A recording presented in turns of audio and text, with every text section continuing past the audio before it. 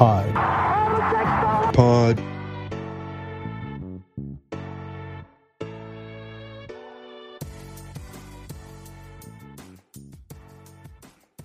I'm here with Alex Kungu on a Sunday afternoon. It's almost time for the season, Alex. I can smell training camp. I was Googling when media day is going to be, and obviously we don't have a date yet, but it's usually around that September 26th to September 28th range. So here on September 15th, we are just about 2 weeks out from the Celtics getting together and actually doing this thing. And they brought in a number of guys for the bottom of the roster to fight with Taco Fall for that last spot. Javonte Green's down there. And I think they brought in two more, right? The names are eluding me, but they do have two more guys in from camp. There's lots of names eluding us as we get back into camp. But I couldn't remember Kem Birch as I was talking about the center conversation with Coach Nick there. It ended up getting mixed up with Vucevic. But that was your guy, wasn't it? Back when they were searching for centers, you were really pushing hard for Kem Birch. Yeah, I like them, but we'll see. We'll see how Cantor plays out. I still would have probably have gone more for a defensive big with that vacancy that Al Horford left. All right, and he's back in Orlando.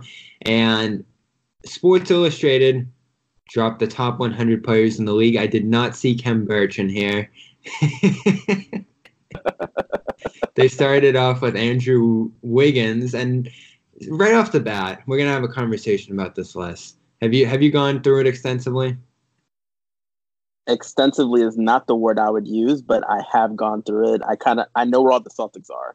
All right. That's how I go about it. So I opened it right up, and Andrew Wiggins is 100, of course. You know the story. One of the top 50 scorers in the league, but he's the least efficient of all of them. Was supposed to change the league, being that number one guy out of Kansas, changed the Timberwolves, their fortunes completely in tandem with Anthony Towns. He got them back to the playoffs for the first time in forever, but he just hasn't earned the contract that he was given. They project him to be better than he was, and it brought me back to that draft where him and Jabari Parker were just supposed to be this overwhelming talent package at the top of this draft, and it reminded me that those sure things aren't always sure things. I mean, Parker is not in here. He's on the Atlanta Hawks, still trying to rejuvenate his career, but he's hanging on by a thread in the league, it feels like. And Wiggins, it's like, when are the Timberwolves going to get him off the team because they can't do it fast enough? Yeah, I mean, a lot of these young guys, that's always the thing when you draft these young prospects. As much tape as we watch, as much, shots we can see, and as much things we can hear about their attitudes, you're still ultimately gambling on a kid, and you're gambling on how they react to the NBA game. So, yeah, definitely. Andrew Wiggins, Jabari Parker, that whole era kind of shows that these things aren't promised no matter how good it looks. Bam Adebayo was 93. Looking back on it now that the U.S. fizzled out, and we're going to get into that with Coach Nick in just a little bit, I'm stunned he didn't make the team, looking back on it, because he looked really good in that entry process through the scrimmages and all of that. That might have been the biggest mistake. We talked a lot about Fox. We talked a lot about Young, but Bam not making the team might have swung their fortunes a little bit. I don't know if they win it, but they probably get a little deeper with him, don't you think? Yeah, and I mean, there's some talk that maybe they were premature with cutting some of these bigs because they had anticipated Marvin Bagley actually joining the team. If you remember, actually after that scrimmage game, they had promoted Marvin Bagley to the actual national team, and I think the thought was that they were going to bring him up as one of the bigs, but another miss. But it is what it is. But I do think Bam would have been a good addition to that Team USA squad. Fox and Bagley and those guys dropping out as late as they did, do you think that was them actually dropping out, or do you think they just didn't have the role that they wanted to there, or even that they were just kind of told behind scenes that, you're not going to be as involved in this, you might not even make the team, so here's your chance to just say that you're not playing? That's at least how I felt with Fox because of the whole Derek White thing. Yeah, I do think that was the case with Fox. Where Bagley, though, I think that was just a matter of he had came there as a select team member. He probably had already planned to just be there for that week. And then the last second kind of being promoted, maybe that just didn't fit in with his schedule. But it did seem like De'Aaron Fox I think he saw the writing on the wall a little bit with Derek White, and he didn't necessarily think that, he should be competing for minutes at that role. So It's too bad. I mean, these are the guys that are going to be working with the program going forward, and you want a guy like De'Aaron Fox in there. White's great. I don't blame Pop for developing him and using that as an opportunity to give him a little more seasoning in the summer. It just wasn't great for Team USA, and it is what it is there. So Zach LaVine was thrown toward about the 90 range in this, which I don't mind, but the guys above him just drove me crazy. You had Danny Green, who barely scored in some of the games on the way to the Raptors' final run. Valanciunas, Jeff Teague, Ingram, Al-Farouq Aminu, even Marcus Smart, as much as I love Marcus Smart. All these guys getting ranked above LaVine, who was one of the best scorers in the league last year. One of the bigger problems I had with this list. I mean, for me, I think Zach LaVine suffers from the fact that he plays for the Chicago Bulls, which are not a great basketball team. So a lot of his offensive talent and his production does kind of fit into that little bad team, good stats type of guy. And also he tries on defense, but he's never really like become that type of like even like above average team defender that you would like to see with like his length and athleticism. So I think that's also holding him back. The fact that he's not a complete player, and then also that he's kind of playing for a bad team and putting up stats on a bad team. And truthfully, we've only seen him on bad teams. So I think this year, with kind of the way the Eastern Conference is shaking out, the way the Bulls kind of, they brought in Thad Young, they have Otto Porter. They did show a little bit more fight in that second half. If they can kind of make a little bit of noise, I think you'll see Zach LaVine start to get his due a little more. 82 sound about right for Smart. I don't have any problems with that one. I do. I don't have a problem with the ranking per se, but I do have a problem with calling him a defensive specialist because I feel like that completely undermines the fact that he was one of Boston's more above average playmakers. He also started to shoot the three above average last year. So I think when you kind of put him in that box of defensive specialist and then put a guy like Patrick Beverley a spot ahead of him, it just kind of feels like they were just grouping people of what they thought the role was. And I think that's a little bit undervaluing and underselling what Marcus Smart can provide to a basketball team. It is a tough list to make, especially when you're comparing someone like Jaren Jackson and Smart head to head. That's just the stage of their careers, the positions they play, all that. Jackson probably lost the spot because he shot from his butt during his first year in the league. So that lowers you down a spot. That was all. I'm going to ask him about that one day if I ever interview him, why he decided to take a shot from his butt. Me and Coach Nick got into it a little bit in the interview today about Smart and whether he is actually much of a capable offensive player, and I lean with you on this one. He drives to the rim. He's not a great finisher there, but he makes things happen from that position, sort of like Rondo used to do. Obviously not to that degree, but he's developed to the point where he can get in the lane and find people and be your secondary facilitator. And I think he's done a great job with that over the last few years. He doesn't turn it over a ton, and he can play on and off the ball a little bit. We'll see if the three-point shot sticks to where it was. I get why people don't think he has an offensive game because there's just nothing consistent that he leans on to score, which is a problem, of course. He's not a zero on that end. Like, if we're comparing him to an Andre Roberson, who is not on this list, that's the big difference, and that's why Smart's on this list and he's not. We have that. We just said all that about Marcus Smart, but then PJ Tucker is 74th.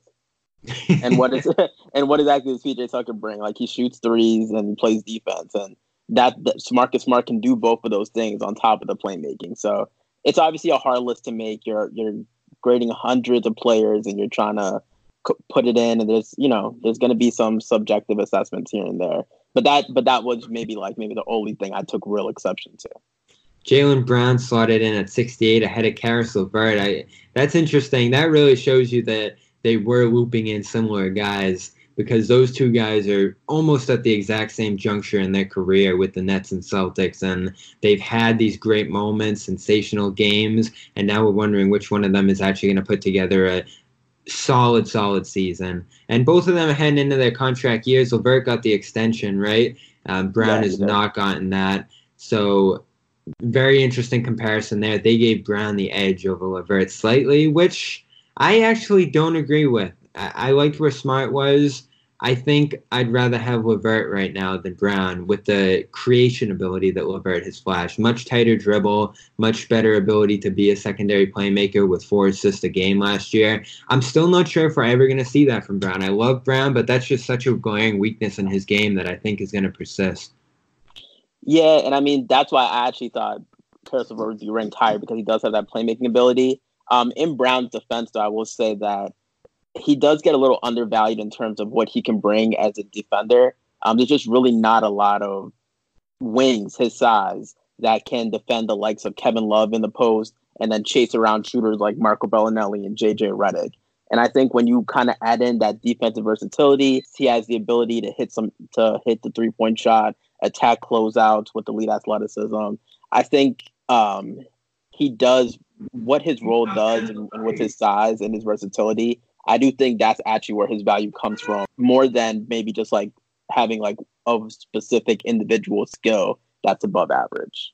Gordon Hayward got lucky on this list, ending up over Trae Young, Malcolm Brogdon, Aaron Gordon at 59. He's in the same range as Klay Thompson on this list, which just feels criminal because they downgrade Thompson for his injury, but they gave Hayward some leeway for his. I don't really understand that because Thompson healthy is absolutely a top 15, 20 player in this league, and he ends up at 58 in this one, which I hope he gets back to what he was before, but there is not a better lights out fireball scorer during the streaks where he's at his best than Klay Thompson in this league. Yeah, and then I think that's also where like the list is kind of competing with a lot of different ideologies. Because obviously, if you're grading Gordon Hayward from how he performed last year, there's actually a conversation maybe he shouldn't even be on this top 100 list. If I'm being completely honest. So I guess that there is a little bit of projecting up in terms of what he could do. But then if you do that, I don't understand why Brandon Ingram is as low as he is, or maybe Zach LaVine or some like these younger prospects, even like a Caris LeVert, who might be the number 2 in Brooklyn without KD back this year. It's competing ideologies, but clearly with Gordon Hayward here at 59, they're expecting him to have more of a jump back year. I completely agree with you when it comes to Klay Thompson. There's no reason he should be 58. I don't know what we're doing here. We're having Klay Thompson at 58. They group players who are in similar circumstances in their career. And I think that's where Tatum and Booker fall into an interesting category here at 34-35. These two guys have flashed amazing potential. Booker had that 70-point game against the Celtics that he's hung his hat on for a few years. He's been on the worst organization in the sport, so you give him some leeway there. But he also hasn't pieced together much beyond that elite-level scoring he's showed. And then Tatum, he's been a great scorer with a balance of skills across the board that haven't fully pulled into one great consistent package. And he's only been in the league 2 years, which is a big difference from Booker here. But these are two fringe, great young players who are trying to make the leap into the top 30, and I think that's a great positioning for both of them.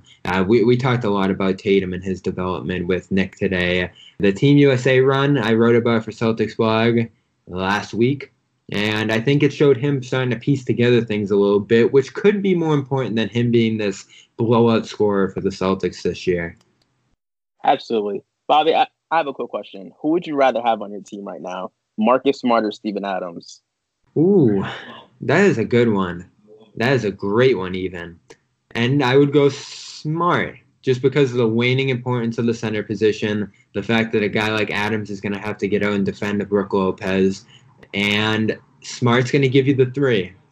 Like those, we have seen Marcus Smart win games with 3-pointers before. As unreliable as that shot is, I think a lot of us have learned to live with the crazy threes he takes because they've actually benefited from them at times. Like in a macro sense, Smart isn't a great 3-point shooter, but when he gives you those big ones down the stretch of the game and guys have to cover him, just how willing he is to take them, I think that puts Smart ahead of Adams in what his role is with the Celtics. Now, the Celtics need a center, of course. Maybe they make that deal today.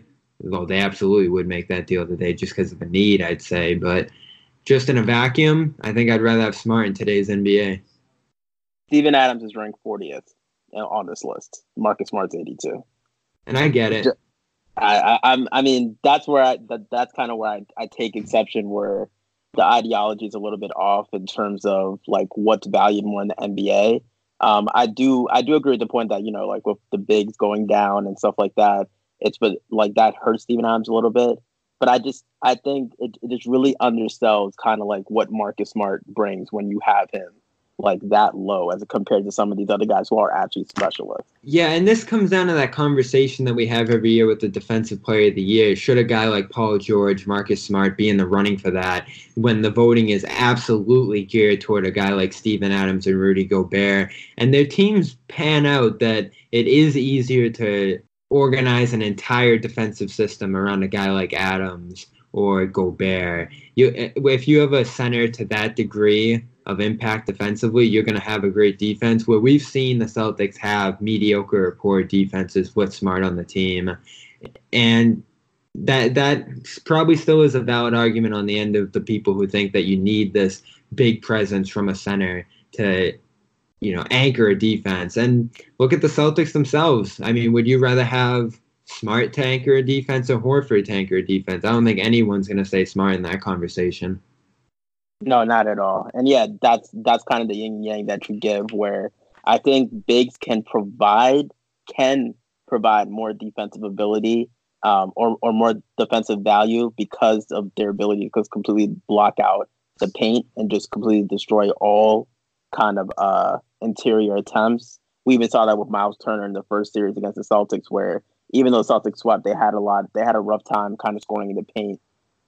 But I do think also it is an individual award, and I think wings still provide more of that individual value because they can defend so many different situations. But so Kemba cracked the top 20. He's behind Irving, which is fun. He's behind Al Horford as well. So if you go by this list, the Celtics sent out 18 and 15 on this list to trade in for 20, which might bear out in the results this year. We'll see.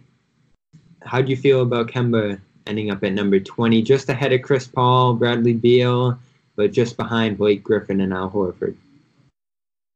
Yeah, I think Kemba's ranking is just about right where I would have it. I mean, you could argue, like he was an All NBA player, which is like the top 15 players in the NBA.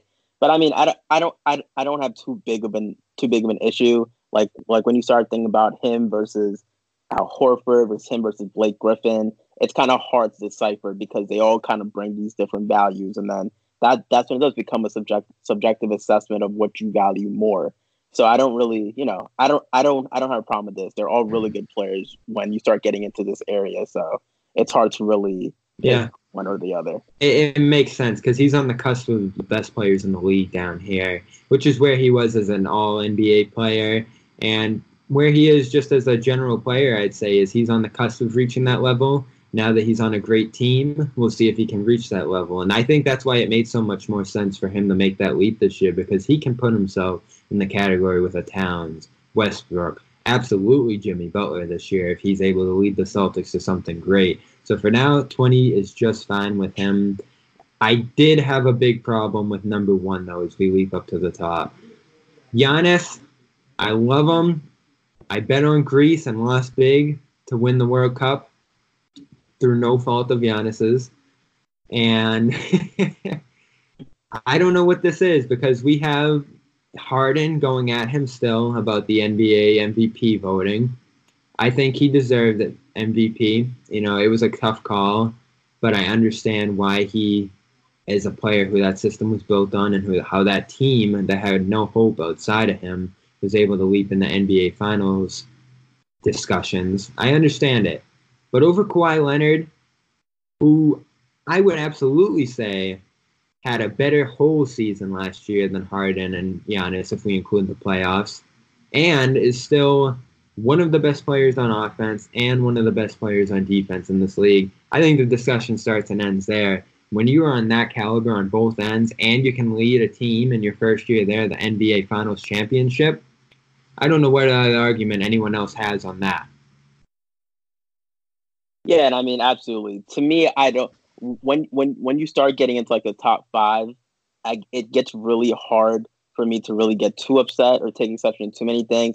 Because again, especially when it comes to this point, we're talking about like the 0.0001% of NBA talent on the floor. So I look at Giannis, and I personally have a problem with it because I see a 24-year-old MVP just led his team to 60 wins, the top of the East, all the way to the Eastern Conference Finals, where they did eventually lose to the Raptors. But he's young, and if you're gonna do the projection things, because remember, when he has Gordon Hayward there at 59, we have to assume that there is some kind of like forward progression of what they think can happen during the next year. So if you look at a guy like Giannis, who's still not even really, like, you could say he's just entering his prime after performing like that, it's possible that maybe he's expecting an even bigger jump in a bigger year from the Bucks and Giannis in particular. That's why he has him at 1. But to your point, I think after putting a team on the back, putting a team, completely new team on his back and leading them to an NBA Finals and beating Giannis and the Bucks to get there without home court advantage, I do kind of side with you that maybe we should have given Kawhi some love here and put him as the number 1, since he is technically the top dog and the defending NBA champion. We sat on this program last summer and asked up and down, is Kawhi Leonard worth investing in because of his lack of games played the year before with the Spurs? And here we go again, SI. Can we really name a player or who doesn't play a quarter of his team's games the best player in the NBA? Yeah, I think you can, because he still manages to be one of the best players in the regular season from that perspective, and there's just such a bigger weight on the playoffs for me. We judge these player comparisons largely through the regular season lens because a guy like Devin Booker can't get in the playoffs and maybe never will. You add something as a playoff player in this, and he has had sensational run after sensational run. And guess what? I think he's going to win the championship again next year. So this one to project into the future, I get it. Giannis is the future of the league. I love him. But in the immediate future, it's still Kawhi's league, and I don't see that changing anytime soon. I agree, but I think LeBron James and Anthony Davis going to have something to say about that. Did you enjoy the result today, Spain and Argentina? I love it from my Spanish perspective. My Spanish friends around the world were loving it. I don't think we could have gone in more unlikely championship boat. From our conversation last week, did it help the tournament and what it was aiming to do? This result that we got, Spain winning it all, Argentina coming from nowhere to be the runner-up. The Spain and Australia game, kind of, for me, it kind of put like a weird taste in my mouth. There was some really kind of like questionable calls that went there at the end. You had Andrew Bogut kind of suggesting that, FIBA was kind of giving Spain and the Spanish teams like an advantage near the end. So that whole aspect was kind of weird. But I do like that there are different winners. I do like that it was such a competitive competition. Even some of the teams that didn't even make it to the knockout round, I really enjoyed watching. Like, I really enjoyed Tunisia and some of the stuff they did. I enjoyed watching Saleh, Mejri, like, kind of run pick and pops and stuff like that. So I do think this was good. I think for the most part, NBA fans did enjoy it. Basketball fans enjoyed it. It was good for international fans to, like, for once they get to actually wake up and watch games at like prime time, and we have to watch games at 8 a.m. So I think FIBA did its job, but it still has some ways to go, because I still think for USA, they're still kind of the last team that really has to.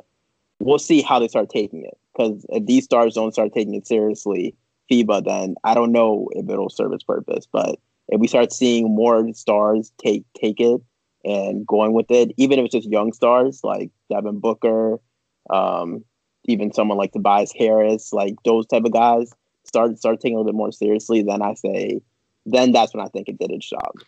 Jerry Colangelo came out hard against the dropouts, so Anthony Davis, Bradley Beal, those type of guys, and said that's all going to be taken into consideration for picking the 2020 team, and I think that's such BS. Are you kidding me? They're going to pass up on a guy like Davis, Bradley Beal. I'll believe it when I see it.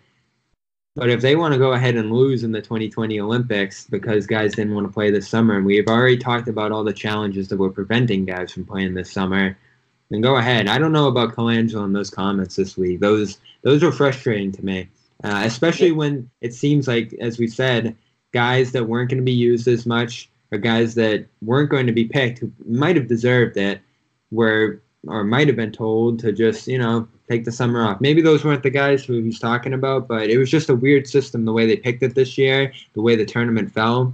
And I don't think guys should be called out because of that. Yeah, absolutely. Because you want to set a good precedent, and you want to show that this is an open kind of thing where if you want to play, you'll play. If not. And you rely on relationships. So if you start alienating the top guys in this game, it trickles down and it starts making people feel bad. And then there isn't a pride that comes with playing for your country anymore. So I definitely thought, regardless of what he might have meant or the surrounding context, you just can't put it that way at all. And you just have to respect guys' decisions and invite them back the next year. All right, we have Coach Nick on the line. That'll be in the next episode of our stream. Alex, good to talk to you. We will see you next Sunday, hopefully with some more ammunition on the Celtics front. Looking forward to it, Bobby.